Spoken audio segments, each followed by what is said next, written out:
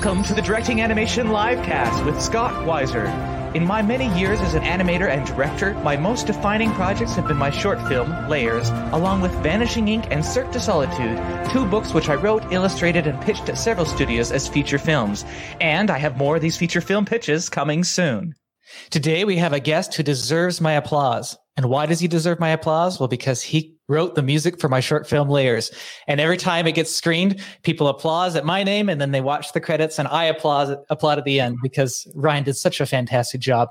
His music has been featured on every major network, including recent films for Netflix. He's worked for Disney Interactive. And I love all your logos on your website. At the very end is a Lowe's. So you've written Lowe's too, the home improvement store.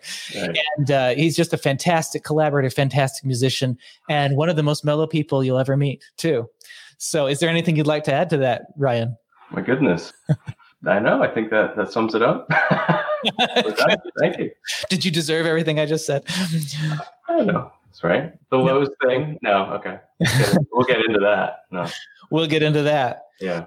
So everybody who sees the short film Layers wants to hear about the behind the scenes. And one of the most difficult things for me to be able to talk about without the other half of that process is the music. And so I'm really excited for you to be here on the live cast and be able to talk about your side of that experience and how that went. So let's get into it. How would you describe that experience? Collaborative?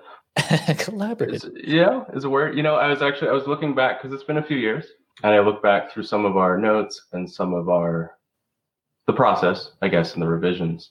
And, it reminded me that you coming from the animation world as a director is different than coming from the film world.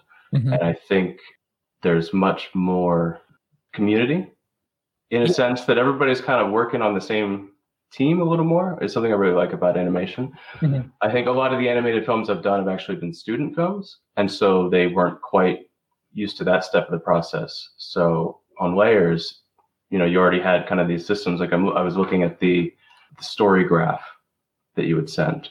Uh-huh. I've never gotten that in a live action film. Yeah. Nobody's ever sent like a story graph that shows the peaks of the drama. Oh, I did show you that, didn't I? Yeah. I forgot about that. The way you gave feedback over video, you're the only person who's ever actually done that. Yeah. For a project of mine, mm-hmm. which seems so. It seems like an obvious thing to do. And I imagine it's something you probably are used to doing over somebody's animation or work. But again, in live action, I haven't experienced that. So it was very different. And there was much more of a, as I said, kind of collaborative aspect to it. Yeah, I remember you got really jazzed about that. It was really unique. That's right. I mean, is that pretty normal for you to give feedback? That's normal for me. And I had been working in, actually I have to think of when that, so I did Animation Mentor, which is an online school, and that was a big part of that. Hmm. And then I think when I was directing the music, I was also creating a creative division for this marketing company, but the whole company was online. The whole company was remote already. They were way ahead of the coronavirus curve. That was already part of that process as well. So it came very naturally to me. And the coolest, is recently I've co-composed something for a feature film pitch that I have coming soon. Actually, it's out. Its producers have been seeing it, but it's still hidden. Collaborating with that composer was really awesome too. And we added to the mix these you can just do little voice records in a text message. And that was really helpful because I could just listen to his music and then sing what I wanted to hear. I don't think you have a lot of directors singing what they want it to sound like either. Right. That's true. Yeah. Or they try. There's kind of a danger zone with directors talking about music. Yeah. In that there's the people who know they don't know anything, and that's fine. Yeah. Then there's the people who think they know something, but really don't. And that's that danger zone where they'll say very specific words and they really don't know what they mean. Like, oh, get rid of the arpeggio, and there's no, just like things like that, very specific terms that you're like, what are you talking about? That's funny. Or I think we need more E flat. And you're like, what are you, so yeah. Yeah. It's when you can go beyond that zone and then it's, safe again. So, which is good. Yeah. And in this recent collaboration with Michael Bandmiller, I actually became very mindful of that. of how I was kind of maybe being a pain, you know? Well, no, I meant influencing too much on the process. So I would always say to him, this might be a pain, and if I'm being a pain, let me know. He's a generous of a guy. He's. But if you actually know what you're talking about and you know what you want, is more of what I mean. Is now you're beyond that. You know. Yeah. Actually, you can actually be a part as opposed to just I don't know what the other people are doing. Well, and something that we often encounter in music, it's a problem with music nowadays that I've heard people point to, is that a lot of directors will use temp tracks, fall in love with the temp tracks, and then the composer goes in and tries to create great things with their leitmotifs and telling the story and getting different feelings in different places. And the director comes in and says, well, I want it like the temp track. Right. That's not a new problem. Sameness. That's been going on for decades. I actually personally am not anti-temp track. Like I think most composers are, just because the worst thing in the world for me is a blank page. Yeah. You know, I like at least, the temp track is at least something that even if I think it's wrong, that's a starting off point. You know, I can say, this doesn't feel tense enough, but now I have an idea of why and how to make it more tense or something. So I've definitely had times where the temp track was just, the greatest thing in the world to the director. And it was a struggle to get beyond that. But usually I actually like it. Also, I really like if a director has a temp track in mind, they should share it, is what I think. Because there have been times where I'll try something and say, no, that's not it. That's not it. And then they'll say, you know what, I've been thinking all this time and send this temp track. And so it's like, well, if you've been thinking that all this time, that would have been useful to hear. Yeah. So again, I think and I guess it's in that music zone where if you don't know a lot about music, the best way to talk about it is with music, I think even if you do know a lot about music, that's true. Yeah. The best way to talk about it. Because it's like you're trying to describe a certain feeling, and it's like, how do you get that feeling? Well, look at this piece of music, which instrumentation they used. Right. No, that's true. I guess there's no time that it's not useful. Yeah. I think for sure. I like that phrase. There's nothing worse for you than a blank page. I think that would be a reason for that. And even though I had written the music and the lyrics and the piano accompaniment for this. Actually, anything I've co-written, that's how I do it. But for this latest one, I did that as well. Although I left actually a couple holes for him, just to let him like add his touch to it. And but I still gave him several pieces of music as examples and showed them as I talked about them in the video and showed and talked about what I liked about them and that sort of thing. Right. And where I wanted them to influence the song and where I wanted other songs to influence other pieces of the song. It's fun. It's so much fun. I think music is my favorite part of the process. Right. Which maybe shouldn't be because it's animation, but. Right. It brings it to life, right? It does. It adds this extra storytelling element. Mm-hmm. What was it that I listened to? Oh, it was Ron Howard in his masterclass talked about how he felt like the score is actually the composer is actually a second screenwriter. Mm-hmm. So you have your first screenwriter, and then you have your second screenwriter who's taking that screenplay and adding all the depth. Right. Well, even more depth. And you can also twist the direction. You can. Yeah. I mean, that's partly how I got into this in the beginning, was just that whole idea of using music to influence the way people feel as they're watching a film. Just, I think, is incredible. And I agree. Yeah, you can use that. I've never heard that term or that quote. Mm-hmm. You're a second screenwriter, but it's in his masterclass. Oh, okay. So, yeah, it's a good masterclass too. He actually shows you how he directs, mm-hmm. and he talks about how his relationship to music. And he's one of those directors that says, "I don't really know about music, but I know the importance of it." So, let's talk about the emotions, and then. And he works with people who do know what they're talking about, so that helps. Yeah. Hans Zimmer sort of knows what he's talking about, right? Right. he's tried this a few times. So. His masterclass is good too. Yeah, I watched that one. Hans is good. Yeah, Hans is great. I've been watching a lot of them while I draw. I can listen to them. All right. And okay, let's get back on the subject of you and music. So what have been the best director collaborations you've had? Or best experiences in collaborating with a director? You don't even have to call out a specific director. But I know there's a career political Right. hesitance to that. Right. Do I list everyone I've ever worked with? It was you, Scott. You were the best. Right. Well, exactly. It's like, but then I say that, and I'm going to get a phone call. Some of the more interesting ones that I will call up a name.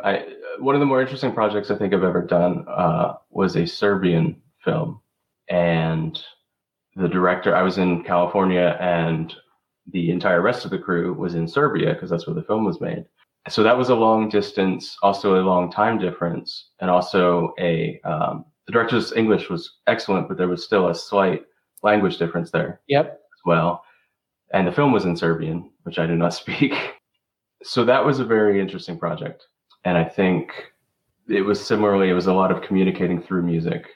At the time, this was like 10 years ago. So a lot of Battlestar Galactica was reference for that. Okay. And a lot of, I'd send tracks. This is kind of a little, again, ahead of the coronavirus time. I'd send tracks at the end of my day. I'd go to bed. Their day would start over there, and they'd send feedback. I'd wake up, and we were kind of in different worlds that way. So that was a little unusual, I guess. It's almost like you're putting music into dreamland, and then when you wake up, exactly, yeah. And what do they think? And there's no. It's almost a relief because sometimes when you're working in the same time zone, feedback could be coming any second. So that was something that's like, I know they're asleep, so I'm not too anxious to hear, what do you think of this track? Because I know they're not going to tell me. So your mind's not split. Yeah, and it does. That can be a point of anxiety when you have something that you feel really good about, and you send it, and you're waiting for somebody to write back. Like, I think this track is so awesome. I really hope they like it. And then you're just waiting. It's just off in the void. Oh yeah. Oh, it's torture. Right. Yeah. When you start out as an artist, you kind of have this point where you don't want feedback. Actually, it's weird, but it's like you want everybody just to love your work, right? Then later on, you start to crave the feedback, and then you start to beg for feedback from. And I have people that I ask for certain types of feedback from, and that sort of thing. But I think the one that I still haven't gotten over is when I had somebody recently who watched a bit of this animatic that I have and didn't watch the whole thing and made a comment on it and then said, I'll get back to you when I watch the whole thing. And it was just like, oh, but your mind's going to change once you see the whole thing. And it was torture, like waiting for that feedback. Cause I'm like, I knew it would be good feedback too, from this particular person. So yeah. I used to, I think I assume this is pretty standard with any artist, is I used to think any feedback was wrong. I was just like, I'd say, oh, here's the track I wrote for your thing. And they say, no, this doesn't really feel right. And I'm like, you're out of your mind. It feels perfect.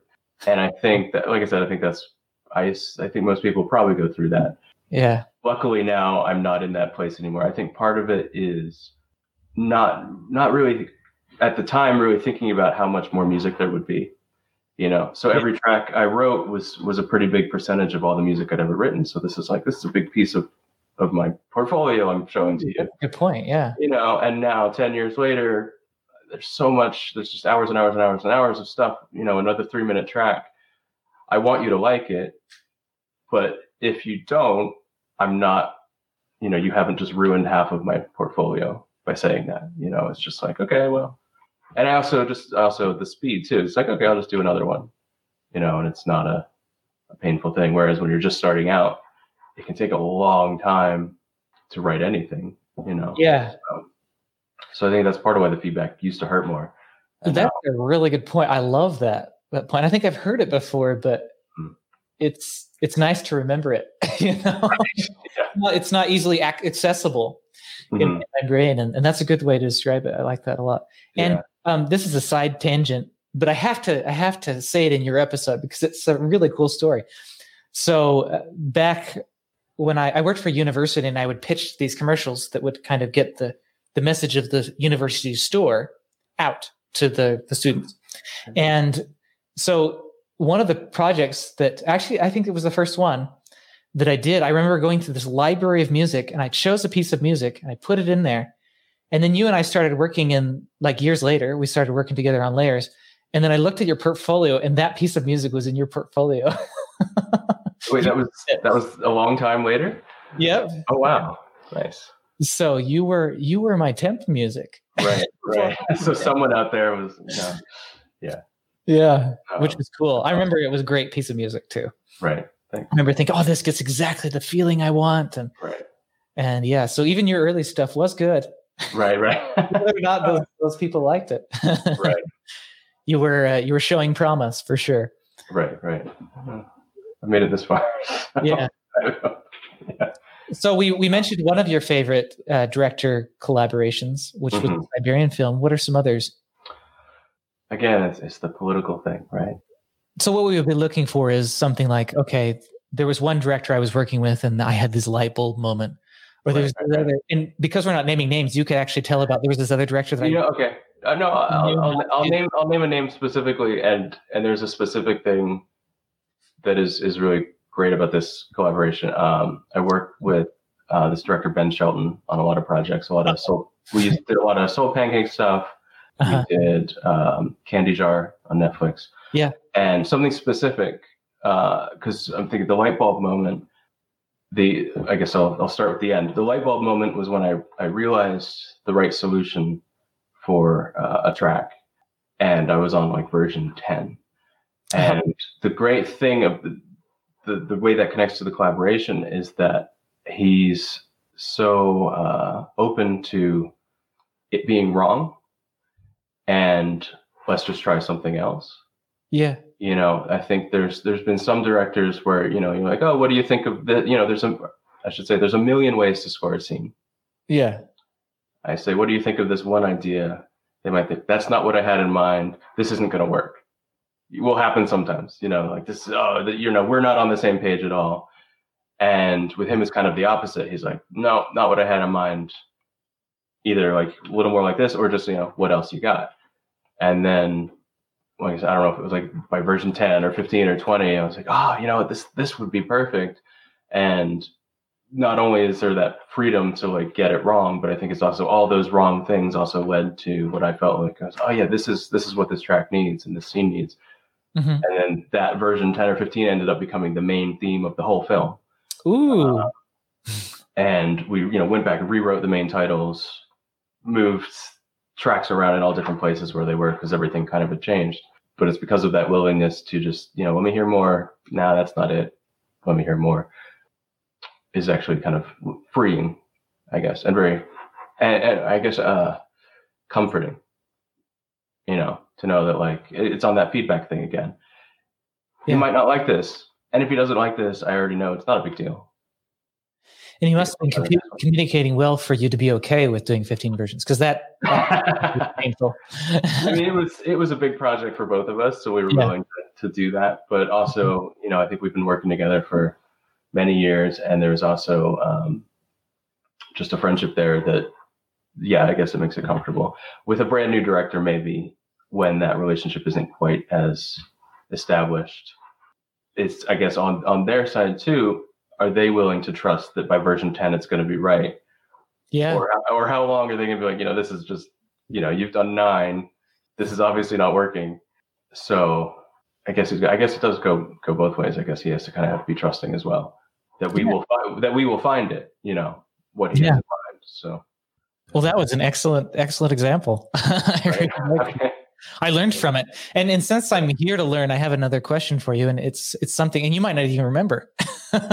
Okay. But there was a moment where I had an old theme that I had written, and I was wanting something a bit more in depth for layers. I thought that the theme that we had currently was a little bit too simple, right? So I sent you this theme and said, what do you think of trying this out?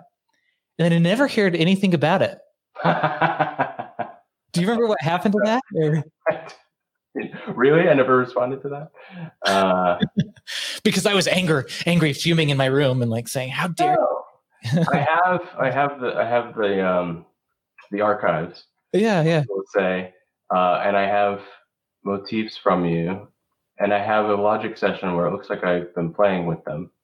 So I don't remember specifically what melodic material might have come out of it. Oh, interesting. So maybe it did influence it. But I do see that. I guess I apologize for never responding to that. No, it's okay. I do see that I played with it. I know what you're talking about. Yeah. Because I see that I have it, and I have it in a session. And it looks like several minutes long of at least sketching. Well, that was kind of a my bad. I didn't realize I was calling you out on the spot. I thought I would be exposing myself as a bad director. No. Going up on that. The thing is, it popped in my head, and it's always interested me. Like, I wonder what happened to that little one thread, because everything else in the composing process to your side was just a really wonderful process. I was generally very impressed with what was coming out and how you took that. I'm actually glad we kept the simple theme that you had in the beginning. The dun dun dun dun dun dun. It wasn't that right. And yeah, so you took that, and then it just kind of changed over the process until it became a pretty complex theme that was almost Joe Hisaishi-esque at the like the merry-go-round kind of. Where it's dun dun dun dun dun dun, and it changed and actually became its own theme over the story, and I thought it was beautiful. I do have several layers of thoughts on that. Yeah, I was listening to that yesterday and appreciating that I was able to kind of keep reusing that theme in kind of negative ways and positive ways and tense ways and peaceful ways. And that's something I occasionally teach composition students, and something that I cannot hammer enough is reusing material, which sounds... That's the art of storytelling. It is. There you go. Yeah. I think everybody's so afraid of being boring by saying the same thing over and over. But really, you do say the same thing over and over and over, just in different ways. Yeah. And I think it's so hard to get people to accept that and believe it. People end up usually rambling. So as you said, it's so simple. And when you just hear it on its own, you're like, really, this isn't enough. In 6 notes, it's not enough to help tell the whole story. But by the time you get to the end and you've kind of heard this simple motif go through everything it's gone through, now it's a character to you. Now it has more meaning. You know what's so awesome? I think that motif I sent you ended up in that last part. There you go. I didn't realize until I just sang. So maybe that. Oh, it is there. Like where it came from. Yeah. So you actually did see it. It looks like I have layers motif 1. Yeah. Yeah, it was dun dun dun dun dun. Like the first 3 notes of it. Yeah. Dun dun dun dun. Yeah. Oh, it's just the first 3 notes. That's why you didn't know, because I took the first 3 notes. I took the first 3 notes and then used that as everything. You sent me 8 bars, and it was just like, I don't need 8 bars to say this story. I need 3 notes to say this, or 6 notes. Wow, so cool. But I think when you go back, like, everybody loves John Williams' music, and I think he's a genius. But it really, like, go sit at a piano and just pluck out a melody. There's nothing that's that ridiculously outstanding just on the naked melody on its own. I think it's so much the reuse. He's so good at he keeps using those themes over and over. We've been hearing them over and over for decades, so we love them. And you can sing them. Of course, anyone can. And I think that, I know, I guess speaking to composers, and maybe this is true of artists with just a pencil sketch, there's a certain level of trust that just because you write something that seems too simple, this seems, this is only 6 notes, this doesn't tell the story, compare it to another artist and their theme is actually the same too. So you have to just trust. Yeah, everybody's theme looks simple when it's just a pencil sketch, work with it, develop it, keep it going. And it has more meaning that way. That's really cool. And on the subject of reincorporation, there's a book called Impro for Storytellers. It's about improvisation. Mm-hmm. So there's a guy who teaches improvisation, and it was cool. You used his exact words almost. Because you think of improvisation, you think, okay, I'm going to go down there and I'm just going to be creative and funny, right? Mm-hmm. I'm going to get out and I'm just going to make the audience laugh, right? And that work makes for the worst improvisation, he says. Right. When you're just responding to the audience, just being reactionary. You can see that everywhere in our society, when you can see in little kids, like they do something funny and then they try to do it again and it's just not funny. It just doesn't land. Right. They don't realize what made it funny in the first place. Right. So he'll tell people to be dull, be boring. Yeah. He makes them be boring. And then he teaches them the art of story. And one of those is you reincorporate, right? Mm-hmm. You don't have somebody bring you a cup and say, "Hey, look, here's a teacup," and you're like, "Oh, look, there's a bird." Don't change the subject. Right. You take what you've been given, you accept it, and you do something with it. And then later on down the story, when the teacup's been forgotten, you're like, "Oh, remember the teacup? That's the solution to capturing the bird." Right. Although I just thought of a bad example of a teacup in a film, but we won't go into that. All right. That makes me think a little bit of jazz, and I think how non-musicians think of jazz. They think that a bunch of people get together and just kind of make it up for 4 hours, maybe, or whatever, or even just for one song, and just make it up for 5 minutes. Mm-hmm. And it's just like, isn't it incredible that they just could know that this, and they don't realize that there's, a 32 bar looping chord structure underneath everything. Yeah. For most tunes, we'll say yeah. that somebody, even a musician, could just drop in the middle of the song and know exactly that an A flat's coming next. Yeah. So it's actually incredibly structured, despite giving this appearance of being what's the freest kind of music you can think of, jazz. Yeah. It's incredibly structured. Yeah. So it's hard to do. Hard to structure? I think it's one of the hardest musics to do is jazz. I don't know. I guess. I went to a jazz school. It's hard to know. Oh, for me, one of them. Yeah. I love jazz, so I generally try to go toward jazz. Well, if you have experience, I guess if you have some experience with it, you will start to see the structure and feel the structure.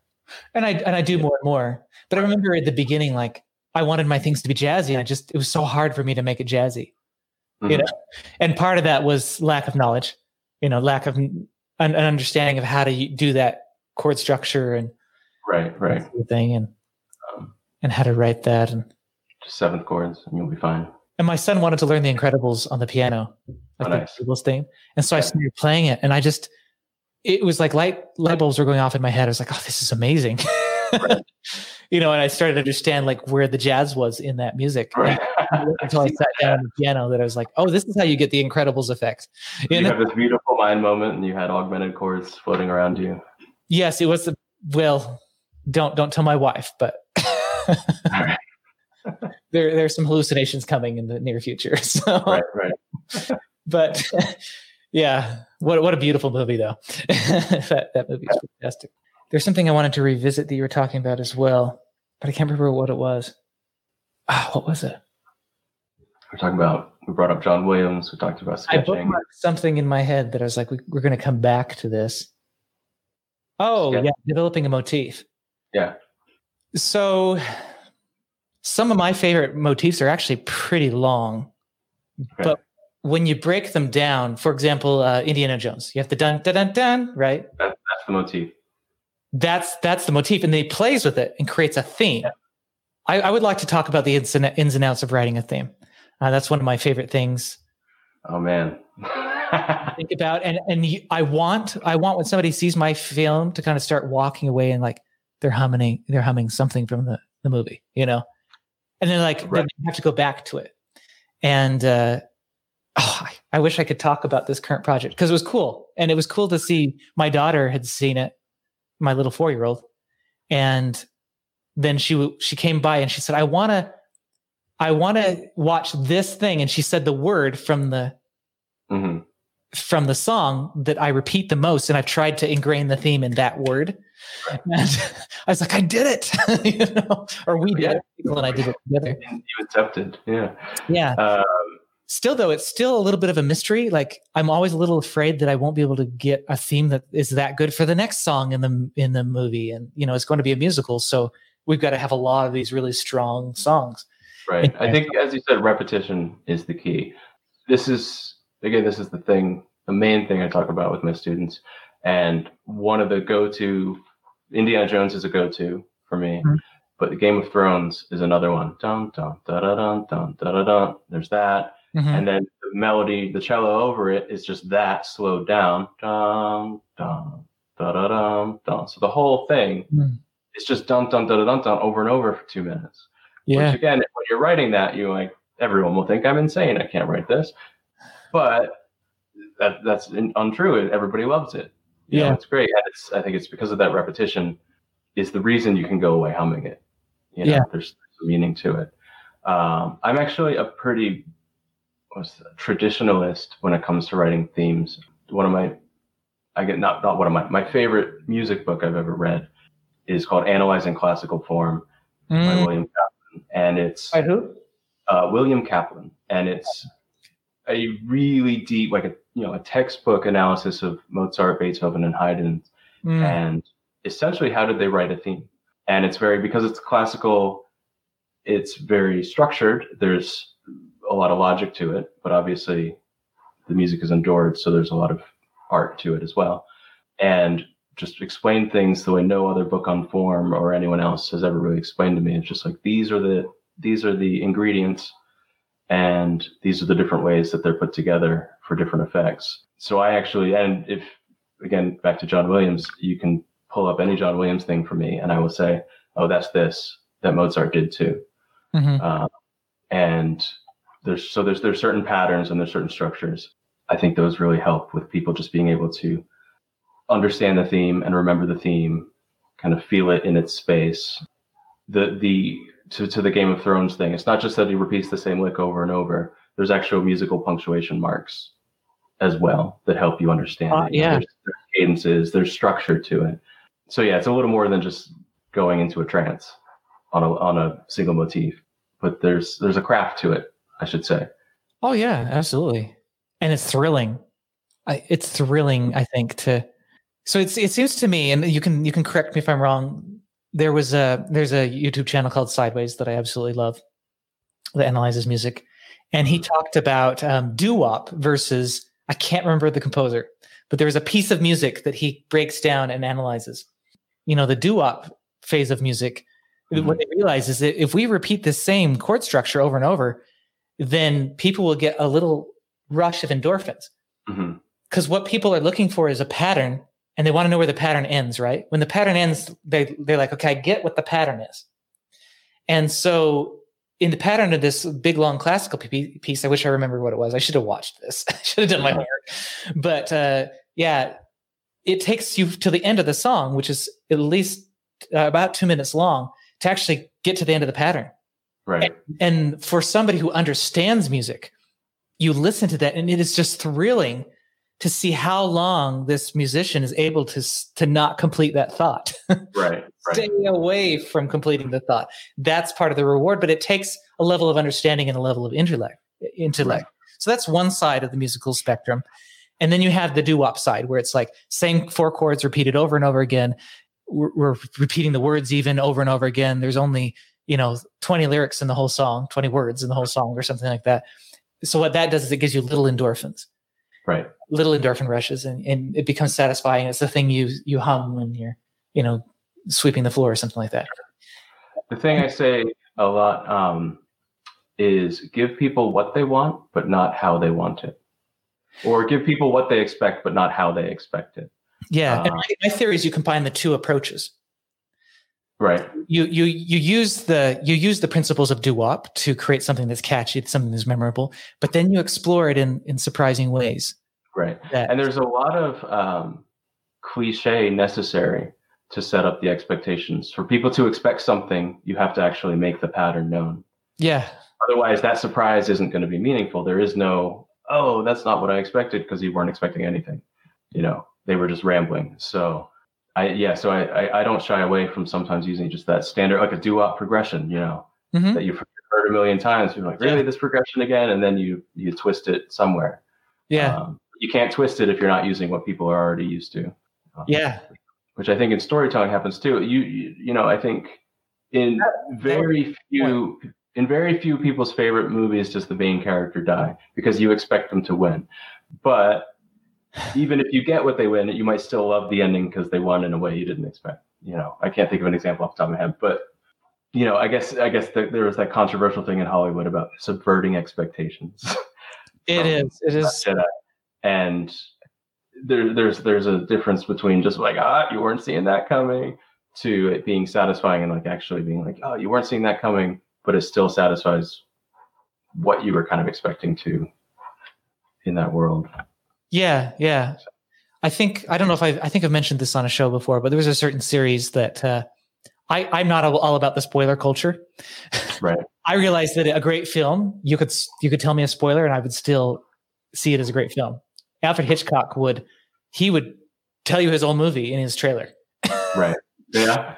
And still, like, his movies are some of the most thrilling out there. So, well, people say, don't spoil the ending of Titanic if you haven't seen it. It's not about the ending. It's not about the spoiler. They've actually done research where if you know how something's going to end, you actually will enjoy it more when it's well written. I believe that. And so this spoiler, like, don't tell me how this thing about the movie, it's like, oh no, I totally want to do that. I'm trying to push back against it. I think it's kind of some kind of human instinct or something. But anyway, that's a long way of saying that I knew how this series ended, and the series was long. Mm-hmm. And I knew there was controversy around the ending. So I knew that half of the audience was like, terrible ending. And then half of the audience convinced themselves it was a good ending. I'm pretty sure I know where we're going with this, but well, yeah. So what show this is, I mean. Oh, you know what show it is? Interesting. You'll have to tell me after. But so I'm watching the show knowing how it's going to end. And I actually thought at the beginning of season 5 that it was, I'm really giving you too many clues. I thought that the ending was right. Okay. It's a crazy thing because they were broadcasting the possibility of it coming, but then they kind of subverted your expectations and they were doing all these twists and stuff. But 3 episodes from the end, I was like, this is the wrong ending. This is the absolute wrong ending. No, you did it terribly. What did you even do there? Like, I knew that this ending was done to say, hey, look what we can do, So you actually thought kind of halfway through that it would have been satisfying. Mm-hmm. And then you changed your mind? Mm-hmm. I did. And by the end, I was able to come to my friend who'd recommended the series, and I told him exactly why I thought it was the wrong ending. He's like, oh. Because he had convinced himself it was the right one, and his wife was on the opposite end of it. Right. And they never spoke again. Yeah, but the reason is because they promised the opposite outcome much more. It was always broadcast that yes, this other possibility exists of the ending they ended up with. Right. But there's this other thing, and I think there was a way to get both. That's my theory, and without saying what the series is, I can't tell you. You could have gotten both of the effects and satisfied it that way. But you've got to realize that when you're telling a story, you're kind of a slave to the story in a way, right? You're not the master of a story. And you might be the one who brings together the characters, but then you've got to listen to what the story is teaching you, and not like start. You do sort of start with the end in mind, but you know that there's other possibilities, right? Because there's a big difference between propaganda and a living, breathing story that is timeless. Yeah, I don't know where I'm going with that, but I guess that. Certain situations have an inevitable outcome is one part of it. And so it's unnatural and it's obvious to the audience when you do something that's just, if there's something that it's inevitable and you don't arrive there, it doesn't feel natural. Yeah. I guess. And so that can be part of why it's so frustrating. Yeah. And then we have series where they didn't know where they were going at all. Mm-hmm. And people just love the story, and all of a sudden the end comes and they're like, oh no, terrible ending. You see that happen a lot too. There's a show, again, if we want to, I don't, whether or not anybody's spoiled by this, I really doubt it, but there's a show that I think went on for more seasons than they expected, but then they used the ending that they obviously had set up in season 1. And a lot of fans were really mad about that because the story had over time gone a different way. Yeah. Yeah. So there was it felt like on the creator's part, there was a certain stubbornness, that they rather established this was going to happen in season 1. Right. And if it had only been one season, I think everybody would have been okay with that. Yeah. And everything had over 10 years or however long the show went. I think it was kind of long. It went different directions, and that was no longer the inevitable conclusion. Yeah. Well, and I usually end the show with the Get Wiser moment, and we're already on that subject. We just tend to naturally go there, I guess. Okay. But the Get Wiser moment is I generally ask my guests what is the best approach for getting the highest amount of truth into the film and the highest clarity of truth into a film. And truth is such a dicey subject, right? Because I might have my viewpoint that I grew up with, or I've discovered a new viewpoint, and I might think that that's the truth. So I might start a story saying, oh, the story's going to end up this way. But I like your point that, that's how life is. Like I might at age 5 think that this is the truth, right? And I don't go to 5-year-olds to get advice about the universe. But and then at age 15, there's like a different view of it. Like I understand it differently. And then you go and you talk to somebody who's 80, and it's like, if you really listen, and they've lived a good life, you can tell that there's something there that you're just not getting. And I think a good storyteller needs to be aware of that. You start writing your story as like a 5-year-old, right? Right. And by the end of the story, I think you should be a better person. That's my opinion. And I've heard other people mirror that. And part of being a better person is maybe what you thought was the truth when you started that story is not the truth by the end of the story. Absolutely. I mean, I think just personally, specifically, the most obvious thing is my values before and after my son was born, which I think is a pretty common thing. Yeah. And just where 20-year-old me saw 30, 40, 50-year-old me. And now with my family, I'm like, none of that's relevant at all. Even if I talk to that guy, I would say like, you are not wrong to want those things, but you're wrong to think that that's the only way it can be, or that's the only way that's truth, I guess, Yeah.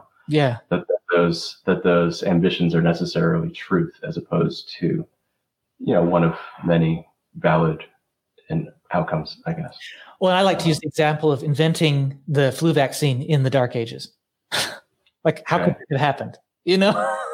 Right. There are so many people questioning this and questioning that, and then turning that, and then learning this new thing, and then there were so many pieces of the puzzle that back in the 1500s they wouldn't have had, 1800s they wouldn't have had the information on how you make a flu vaccine. Right. But the truth, it doesn't mean that it wasn't true back then. That's the other thing. That truth did exist back then. Right. It's just we didn't know it. Right. That's kind of a mind-blowing thing to think about, because then so many we know right now, and that's kind of the thrill of being a storyteller. And as a musician, you're also a storyteller, and I'm really excited to see what you come up with next. Well, thank you. You as well. Yeah. And there's all these dark secrets. What? Oh, which dark secrets? Your secret projects that you're. Yeah, they won't be so dark for too long, hopefully. Hopefully we get funding and all that stuff, and they make these things. The light will shine. Yeah. But yeah. All right. Well, we have to end there. Is the best place to find you RyanLeach.com? Yes. And then they can find all your social medias from there, and LEACH.com. Yep. And the name's actually here on the screen. So it's RyanLeach.com. That's the one. And until next time, enjoy. Thank you very much. It was a pleasure. You have been watching the Directing Animation Livecast with Scott Weiser. Audio version edited by Kiera Horowitz. Copyright Scott Weiser LLC 2020.